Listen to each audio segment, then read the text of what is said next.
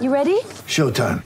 On May 3rd, summer starts with The Fall Guy. Let's do it later. Let's drink a spicy margarita. Make some bad decisions. Yes. Audiences are falling in love with the most entertaining film of the year. Fall Guy. Fall Guy? Fall Guy. That's what the poster said. See Ryan Gosling and Emily Blunt in the movie critics say exists to make you happy. Trying to make it out? Nope. Because I don't either. It's not what I'm into right now. What are you into? Talking. Yeah. The Fall Guy. Only in theaters May 3rd. Rated PG-13. Get ready for the greatest roast of all time. The Roast of Tom Brady. A Netflix live event happening May 5th.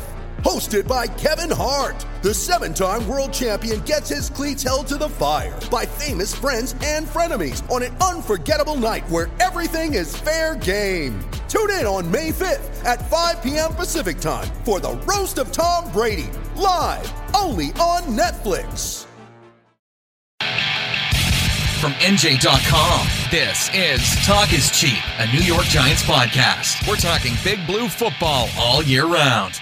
Welcome on in, Giants fans, to episode 162 of the Talk is Cheap podcast right here on NJ.com. As always, I'm Matt Lombardo, joined by my friend and colleague Ryan Dunleavy, as the Giants turn the page from what was arguably the most difficult stretch of their season, the 2 games against the Vikings and Patriots on a short week back-to-back. And now you're looking at an opportunity, Ryan, with the Arizona Cardinals led by Kyler Murray coming to town on Sunday and a trip out to Detroit against a very beatable Lions team over the next 2 games, where we're going to find out a lot about this Giants team in a division that suddenly isn't running away from anybody right now.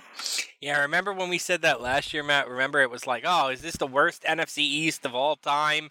The Giants are still in it at 1-5 or 1-7 or whatever they were, and it was like we were looking up, has a losing record ever won the NFC East? And then the Cowboys and Eagles both got their stuff together and both made the playoffs. Wouldn't be surprised in the least bit if that happens. So if the Giants are going to make a run, strike now. Yeah, it has to happen now, and of course Arizona's coming off a pretty impressive win over a surprisingly terrible Atlanta Falcons squad on Sunday. We're going to get into all that, the challenge that Kyler Murray presents, some changes that could be coming not this week but a couple weeks down the line on defense, and maybe some things that have surprised us over the last couple of weeks as well. But before we get too far into it, some housekeeping to take care of. Of course, if you like what you hear, you do? Yeah, I have a housekeeper. When did that start? My wife, when we had our son, my wife just said it was too much, so we had to get a housekeeper. You finally came around to getting the cleaning service. Yeah, we did. We have one once a month that comes. I wouldn't do once every 2 weeks. It was too much. Yeah, I do the once every 2 week thing, and it started right when our daughter was born. Yeah, same thing.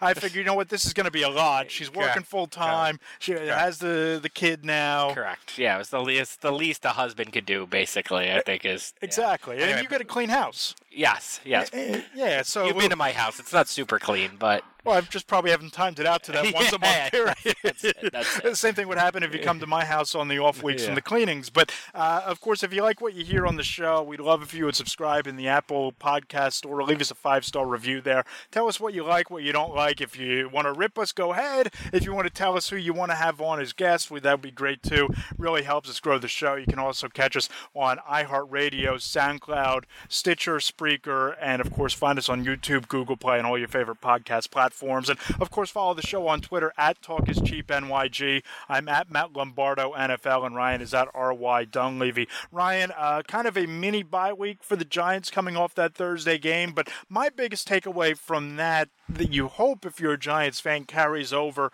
to Week 7 against the Cardinals is this defense showed up and showed out for about 3 quarters against the Patriots, and then it just became too insurmountable with a little help on the offensive side of the ball. But I was impressed by the play of the secondary last week, and this front 7 and pass rush is starting to finally find its teeth. The pass rush is the part of the team I'm most surprised about, honestly. I was hard on it before the season. I thought they were going to be worse as a pass rush team than last year when they had the second fewest sacks in the NFL. I basically thought they had the worst pass rush in the NFL. It's been much better than I thought.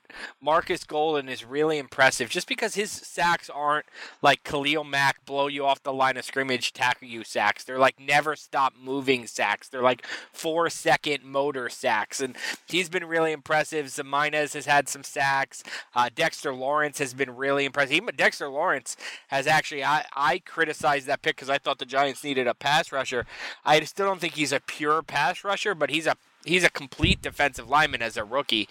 He's been very good. So, yeah, I think the pass rush was definitely something that in the first 6 games of the season has outproduced. And I don't think there's many things on the Giants that have performed better than expectations, but the pass rush is one of them. Yeah, no doubt about it. You just look at the last 2 games against Brady and Kirk Cousins, the Giants have 6 sacks. They've forced 2 turnovers. And over the last 3 weeks, they've produced 2 defensive touchdowns with the Jabril Peppers interception return for a touchdown against Washington. And then, of course, Thursday night, Marcus Golden, again, Mr. High Motor, Mr. High Energy, recovers the fumble that was forced by Lorenzo Carter, who had a really impressive game, and Golden returned it for a touchdown. So Golden, to me, has been the Giants' defensive MVP through the first 6 weeks. And you brought up Dexter Lawrence. I liked the pick on draft night. I certainly didn't love it. I had Josh Allen rated above him, and Ed Oliver I thought would be tailor-made for this scheme. But it turns out Lawrence has been the most dominant, not only defensive player, but rookie across the NFL. Pro Football Focus has him rated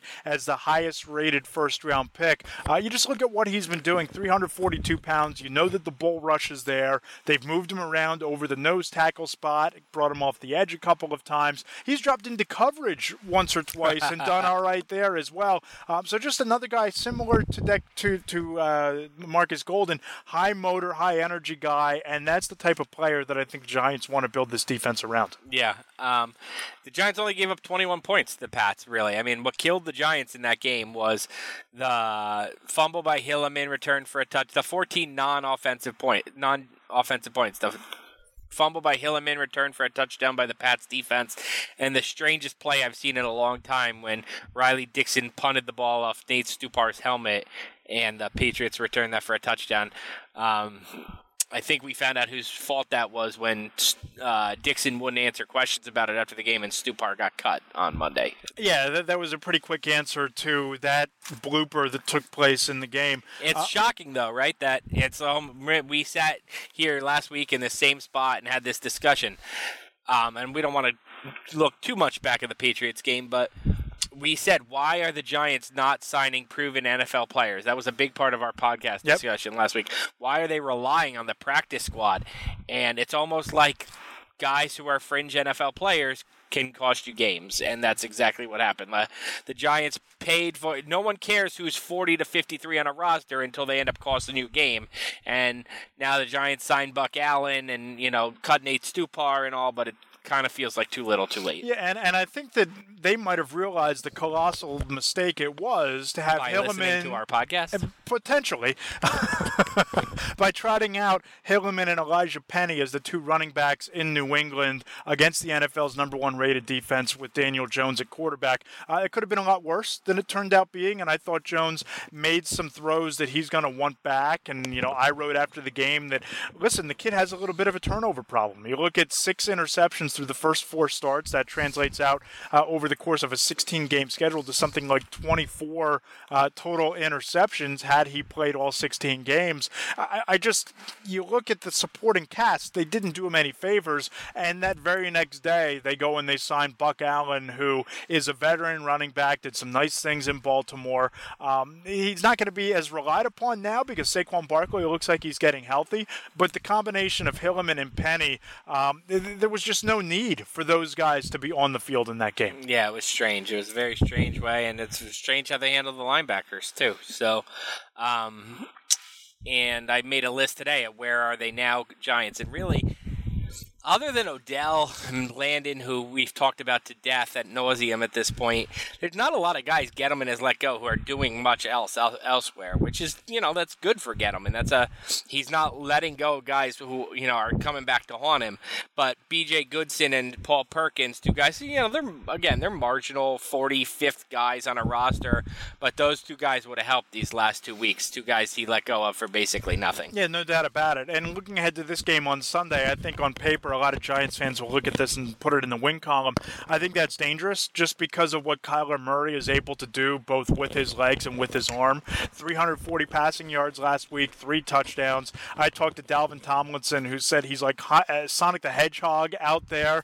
Dexter Lawrence said that he has quote-unquote PlayStation speed. So this is something where in terms of defending Murray, it's a completely different task than rushing Tom Brady, who's surgical and precision-like from the pocket. But if you allow any sort of opening in your pass rush, if you don't play sound gap control defense up front with your front seven, Kyler Murray's going to make you pay for that. And that's a completely different type of test than the Giants have faced at any time this season, and certainly the last 2 weeks. He's the reigning offensive player of the year based on based on what he did last Sunday. And this is a Giants defense that, to their credit, we talked about it earlier, the 6 sacks over the last 2 games, the improved pass rush, and from a scoring defense standpoint, they've played a lot better over the last 2 weeks than they have at any other point this season. So it's kind of like a strength-on-strength matchup going into Sunday. Yeah, it's interesting, too. You just don't get a lot of matchups of top 10 draft pick quarterbacks as rookies. You just don't see it very often, where they're both starting, they're on the schedule.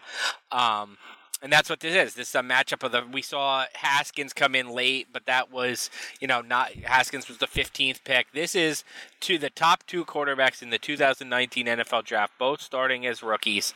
And you couldn't have 2 different guys. I mean, Jones is prototypical, tall, has some mobility. He has functional mobility and maybe a little better. And whereas Kyler Murray is, like you said, a Sonic the Hedgehog, can take off, likes to actually get out of the pocket to help him see over the line, and has a perfect coach for him and a guy who believes in that kind of creative college-style offense. So, and I think Shermer's the right coach for Jones in that, he believes in, the prototypical quarterback rollouts, bootlegs, but, pocket passer with some strength. Quick question, Matt. Where does Sonic the Hedgehog rank in your favorite non-sports video games? So if we're taking out Madden, NBA Jam, we're talking, non-sports games. Where is that Sonic video game? I think it's top 2 for me. Wow. Because I had both growing up. I had the PlayStation a little bit later, but I started out with the Nintendo 64. Wow. And Mario Kart for me is probably top of the list. Great game. And then Sonic the Hedgehog is probably a slight bump below that. But then you got to go all the way back to Game Boy with Are you Mario so young World. that you never had a Nintendo?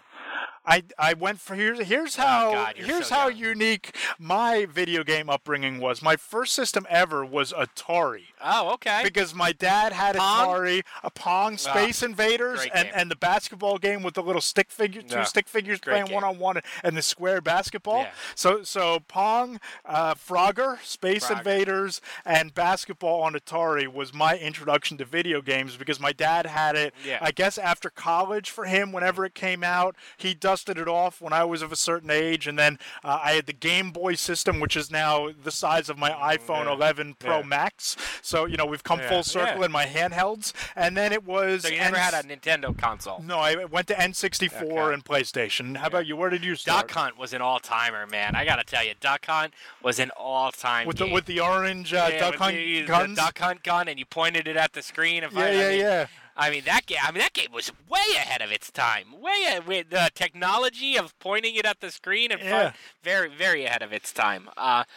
Sonic was good. I give it a solid B. But Duck Hunt, I'm an OG kind of guy. And there you go. I have a flip phone in my hand. So, I'm a Duck Hunt I do wonder if the iPhone 11 Max is now bigger than the Game Boys we used to have back in the day. It's got to be pretty close. I wonder what year I'll have an iPhone 11 Max. Probably like 2040. You'll be like my father, who just traded in his iPhone 4 last week, which he's had since, God knows how long the iPhone 4 has been around. Probably. 2010, So about 2035, you might get the iPhone 11. Probably. When they're handing them out for free. And certainly, looking ahead to Sunday's game, just to get us a little bit back on the rails here, you don't just have to worry about Kyler Murray. You have Larry Fitzgerald as All-timer. one of his favorite targets, all-timer, future Hall of Famer, future first ballot Hall of Famer. Is this the week, Ryan, that we see Larry Fitzgerald against Janoris Jenkins, with Jenkins traveling with him all game, or do the Giants stick with playing Baker on one side and Fitzgerald on the other, which has been their strategy in recent weeks? But if you do that, I have a sneaky suspicion Kingsbury's going to find a way to get Fitzgerald on Baker's side of the field. So how do you think this plays out? No, I think you'll go back to seeing Rabbit travel with the other team's best receiver. That's what he wants to do.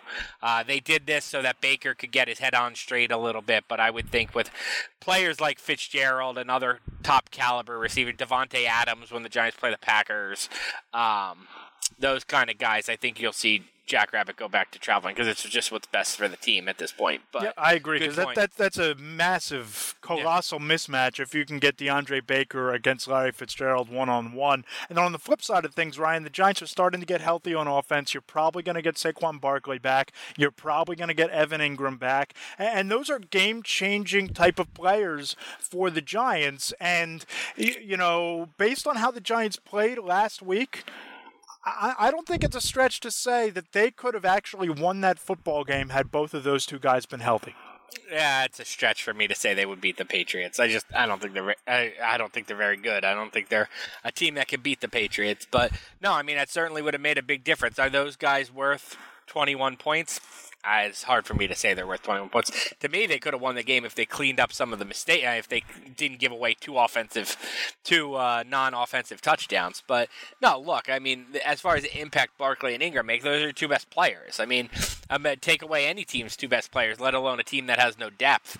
I think they could be worth between them 14 points based on the amount of Mack truck-sized holes that John Hilliman had to run through that he turned into 4-yard gains. Yeah. Those plays are probably different with Saquon Barkley out there.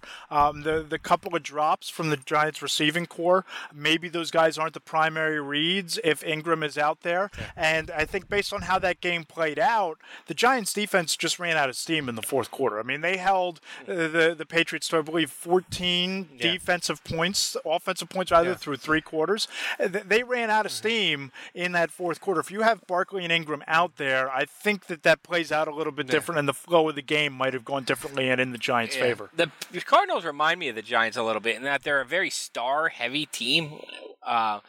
Fitzgerald, David Johnson, Chandler Jones, Patrick Peterson. And then you don't really know a lot of the other guys on the team. They're not a very deep team. It's a lot like the Giants, where it's like your fantasy team might have Sterling Shepard and Ingram and Barkley, and you've heard of Janoris Jenkins and Golden Tate, obviously. And then it's like, okay, who's the rest of these guys? Like, I would imagine the Arizona Cardinals beat writers and fans are doing a little of what Giants beat writers and fans are doing, which is like looking through the depth chart and being like, who's that? So, kind of reminds me of, it's a very much a measuring stick game is I guess what I'm getting to. Like, the last two games the Giants were clearly inferior. The Giants were clearly better than the Redskins. This is kind of a measuring stick game as like, are the Giants one of the 6 worst teams in the NFL or one of the 12 worst teams in the NFL? Yeah, and I think we're going to find that out. And I just think that this stretch of games, when you look at what's happening in the division with the Cowboys and Eagles playing on Sunday night, one of those teams is going to be 3-4. Washington is kind of irrelevant at this point. And if the Giants take care of business, again, it's a long season, but you have a winnable game the following week on the road against Detroit. And I know that the Packers almost gave that game away on Monday night at Lambeau Field to the Lions. But if the Giants can find a way to go 2-0 these next 2 weeks, and the Eagles and Cowboys both at best split their next 2 games. The Cowboys game after the bye week comes here at MetLife Stadium against the Giants on a Monday night, and Matt's buying his playoff tickets. You're right in the mix. Yeah. You're right in the mix for a wild card berth. Book your flight out to Chicago. Yeah, with Chicago for a second time, or Detroit, right? Yeah. So I just think that you're going to find out a lot about this Giants team on Sunday. Monday when they get more of a full complement of weapons around Jones, and you see what this defense is able to do against one of the more multifaceted, dual-threat quarterbacks in the league right now. Let's talk about some things going on with the Giants. What did you see out of Golden Tate on Thursday, and what do you expect from him the rest of the way? Yeah, obviously increased his role, and I thought that the catch that he made on that throw by Daniel Jones on the 64-yard touchdown, great catch, but maybe an even better throw by Jones. It was another one of those tight window type of throws, and I think that the one thing that we haven't really touched on is how inept and incompetent officiating across the league has been, and Golden Tate played right into that on Thursday night in that critical pass interference call that wasn't made on the field or after a challenge by Pat Shurmur where he was essentially armbarred by the defensive back. I don't know why they can challenge pass interference because I don't watch every game, but I don't think I've seen it overturned yet this year. I honestly don't think they just, no matter how blatant it is, they just stick with the call. Yeah, I did a radio show on Tuesday afternoon, and this was brought up in conversation there, and it's worth getting your opinion on this, Ryan. It's almost as if officials across the league and the head officiating and the head of the replay reviews has taken the position of, we don't want this rule on the books. It was put here because of an overreaction in that NFC Championship game. I had this thought, but because of, we don't want to second guess our refs, we don't want to make them quote unquote look bad, and the byproduct is you make them look 1,000 times worse because you're just not doing your job and you're ruining the product from a fan's perspective. But it's almost they're as digging their heels in. If you're right, digging your heels in, and if you're not going to enforce the rule now as it is designed, you got to get it off the books because you're ruining the flow of the games. You're affecting the outcome of the game as you did Monday night in that Packers-Lions game, and the play with Golden Tate against the Patriots. That's why that rule is there. Yeah. If that's not clear and evident interference, I don't know what that is. Yeah.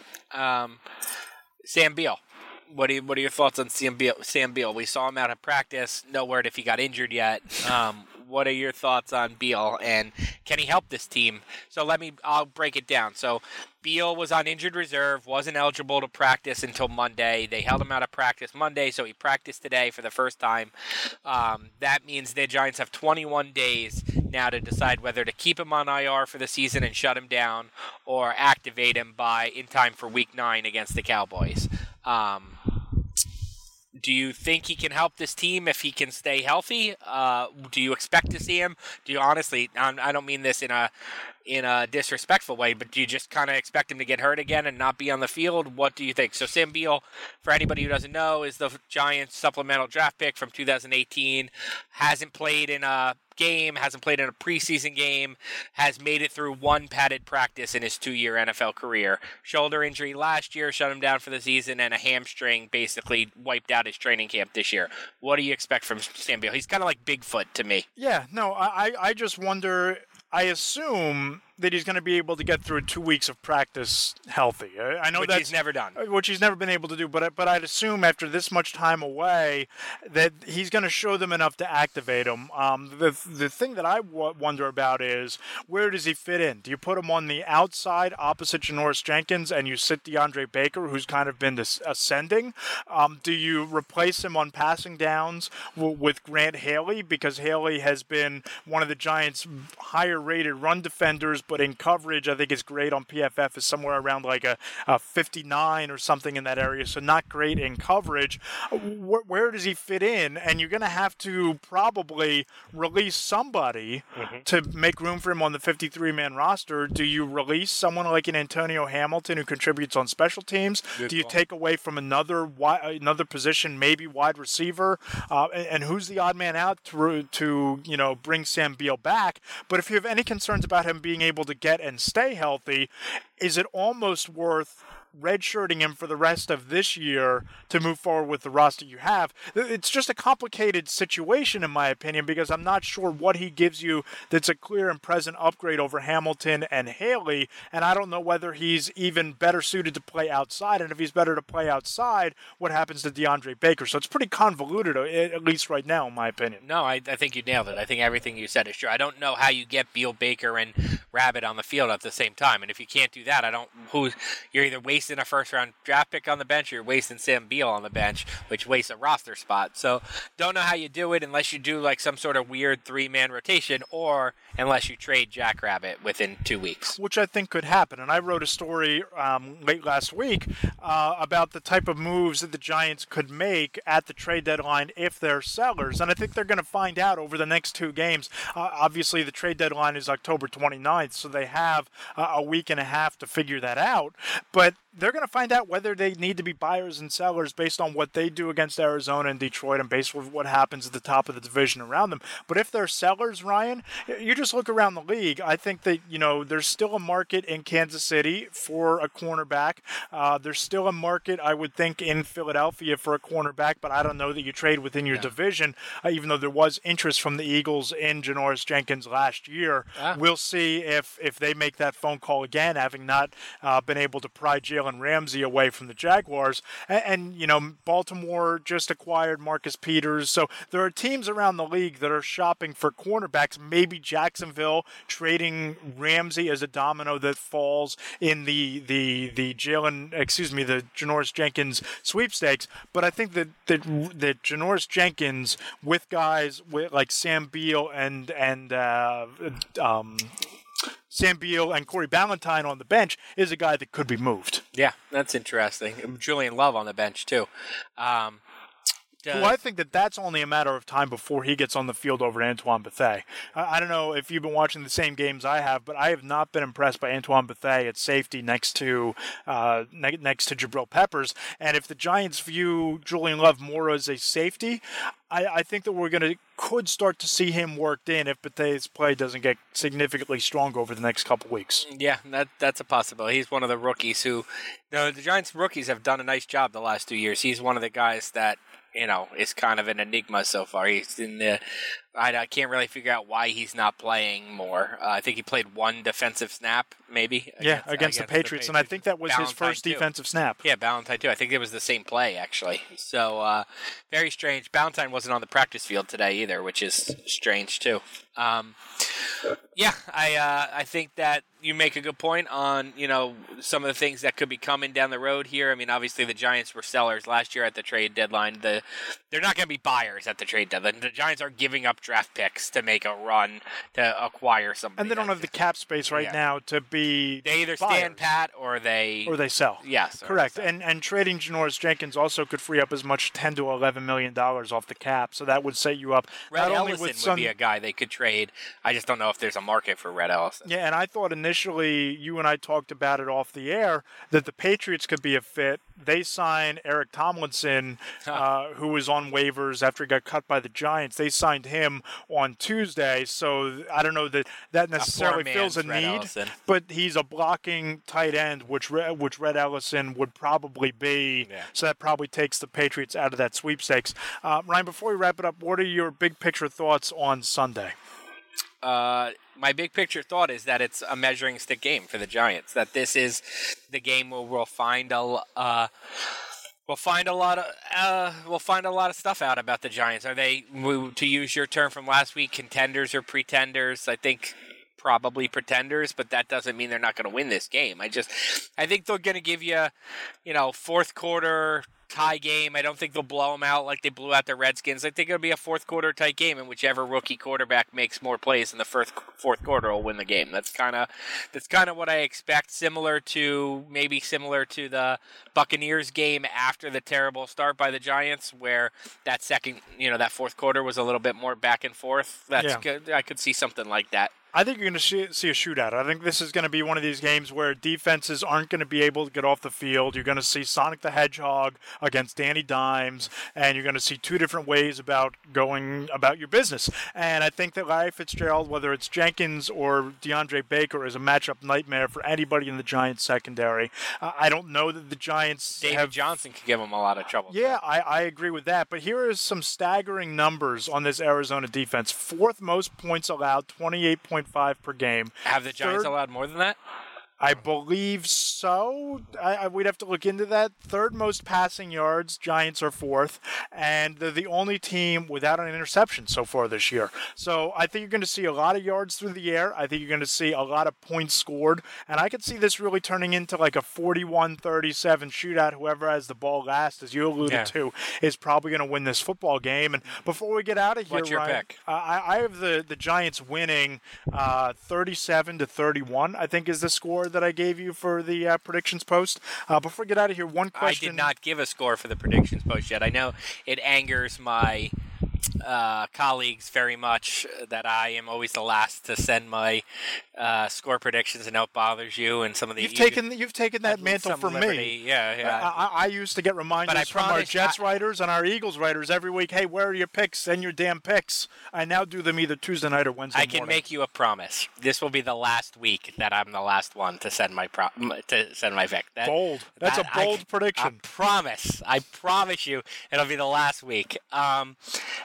I'll take the Giants. I haven't actually written out my pick yet, but I'll take the Giants, and that's kind of a kiss of death because my record on picking the Giants is not very good. But I think I'm perfect so far this year. That's a nice humble brag. No, I'll take the Giants something like 35-31, something like that. That's my off the top of my head prediction. You said you had something about Twitter questions. Yeah, Twitter question. Brian Gallagher, he's at BGall15, BGal15, I would assume. Is going 5-11 or 6-10 the worst thing the Giants could do this season? I think there's a yes and no component to that. Yes, it's the worst thing in the world because I think that if that happens with Daniel Jones playing 14 games, that means that he will have really struggled as a rookie, and I think that could not necessarily speed up any thought process about Pat Shurmur being fired, but it puts him squarely on the hot seat, and I think there would probably be some coaching changes as fall guys and scapegoats, and I don't think you build a lot of momentum going into next year, and John Mara said, remember back in training camp, that he'll know, this was Dave Gettleman who said this actually, that he'll know that this team had a successful or failure type of season if he walks out of MetLife Stadium week 17 and feels like they're going in the right direction. 5-11, 6-10 is not the right direction, but it's not the worst thing in the world because if you're 5-10 or 5-11 or 6-10, you're picking in the top 5 of the draft and you're picking in the top 5 of every round, so you can get some more premium young talent to build around Jones. So it's a yes or no answer for me. To me, it's fine if they finish 5-11, 6-10, because the Giants are gonna sell you. I know what's gonna happen. Gettleman's gonna get up there and sell you that 2 of those losses were on Eli Manning. So it's they really went 6-8 after the quarterback change, or 5-9 after the quarterback change. And how many rookies ever have had a rookie winning season? He's right in line with Sam Darnold. He's right in line with Baker Mayfield. Whatever. A win here, a win there, and we're talking about a winning record. They're going to take those 2 losses off, and they're going to give you Daniel Jones's record as the team's record. And like you said, I think it's fine because, especially 6-10, they're going to sell you as a game improvement over last year. We're on our way. It's not an easy rebuild. Rome wasn't built in a day. Yada yada yada. And then you're right. You got a top 7 or 8 pick for the Giants. They need an offensive tackle. Probably a left tackle to move shoulder to right tackle. Need a linebacker. They need a linebacker. Need a safety. Need a safety. Need a wide receiver. Might need a wide receiver. Might need a wide receiver. Like, there's plenty of needs still on this team. So I don't think it's the worst thing. If the option is to go 10-6 or 6-10, you go 10-6. But if the option is 6-10 or 8-8, I think I honestly, if 8-8, assuming 8-8 isn't going to win you the NFC East and get you in the playoffs, to go 6-10. 8-8's going to get you a hard schedule next year as a second place schedule. I'm fine. If I'm a Giants brutal schedule next year, by the way. If I'm at the Rams and then at the Seahawks. That's a nice travel schedule, though. I can't wait. It's going to be a lot of fun. It's a beat writer schedule. Yes, LA it is. Have you ever been to Seattle? Yes, I have. Fantastic. It's one of my top 3 American cities. What are the other 2? Definitely Chicago, probably top of the list, where we'll be going in a couple weeks, and LA. I'm a big-time LA West Coast guy. Never been to LA. I've never been. My 3 would be Seattle, Nashville, and Boston. Nashville's great. Yeah, my top 3 in order are probably Chicago, Seattle, and LA. Yeah. And there was another Twitter question here. I'll let you handle this. You're the schematics guy. From Jamo9890, Jamie Baker, can you explain in simple terms what James Betcher's defense and scheme is and how you see it progressing so far? Yeah, I mean, I think it's basically a 3-4 front, but they play a lot of nickel. I think they're forced into a lot of nickel because teams are stretching NFL offenses, 3 and 4 wide receivers wide. And nickel means you have 3 cornerbacks. You have your 2 outside corners and the 1 in the slot. And at times you'll move a safety up near the line of scrimmage as an extra guy to help out against the run, which is why you see Jabril Peppers in that role from time to time. Fewer linebackers, Michael Thomas, correct. Fewer linebackers, more defensive backs. That to me is the simplest way to explain their base scheme. And he wants to play man-to-man press coverage, but he's not really doing it, which I don't know if he's changed his philosophy and hasn't told us, or he doesn't feel like he has the personnel to run his scheme. But ideally, he's a blitz and press kind of guy, and I don't feel like that's exactly what he's done in his year and a half here. I don't know if that's not something Shermer wants or what. I think he just hasn't been confident in his edge rushes or his defensive backs, and we could see that starting to change because I think they've blitzed more over the last couple of weeks, and the pass rush has been much more productive over the last 2 games. We'll see if that continues Sunday and then moving forward. You mentioned the term fall guy, though, 10 minutes ago. James Betcher could be the fall guy for the Giants if they end up keeping Gettleman and Shermer. And I don't know that would be fair because I don't know that he's had the opportunity to run his real defense. But 2 years for a coordinator is probably the average rate for NFL coordinator right now. I think most teams that are struggling switch coordinators after 2 years. That's pretty much what you get. And I think it would be kind of unfair to Betcher because of the fact that it's a very young defense, and I think the young players are improving. You're seeing signs of growth. The kids from in my Dexter daycare Lawrence. might be older than this defense. You see Dexter Lawrence taking strides, which we've talked about. Lorenzo Carter has flashed at times. O'Shane Ximenez has really been a blessing in disguise for this team as a 3rd-round pick, and DeAndre Baker has been a starting corner for them. So they've been young, and I think that we're going to learn a lot about this team and about this defense Sunday, the following week in Detroit, and certainly the rest of the year. Yeah, that's certainly what we're going to find out. And then we head to Detroit next week, and then what's the game after that? Dallas, and then the Jets. So it's really a 4-game stretch that will define the Giants season, not just a 2-game stretch. No doubt about it. Will we be talking playoffs after the Cowboy game, or will we be talking about top 5 picks and a potential 5-11 team? I love that. We will find out then. He's Ryan Dunleavy. I'm Matt Lombardo. Please subscribe to the Talk is Cheap podcast, and we'll talk to you next week right here on NJ.com.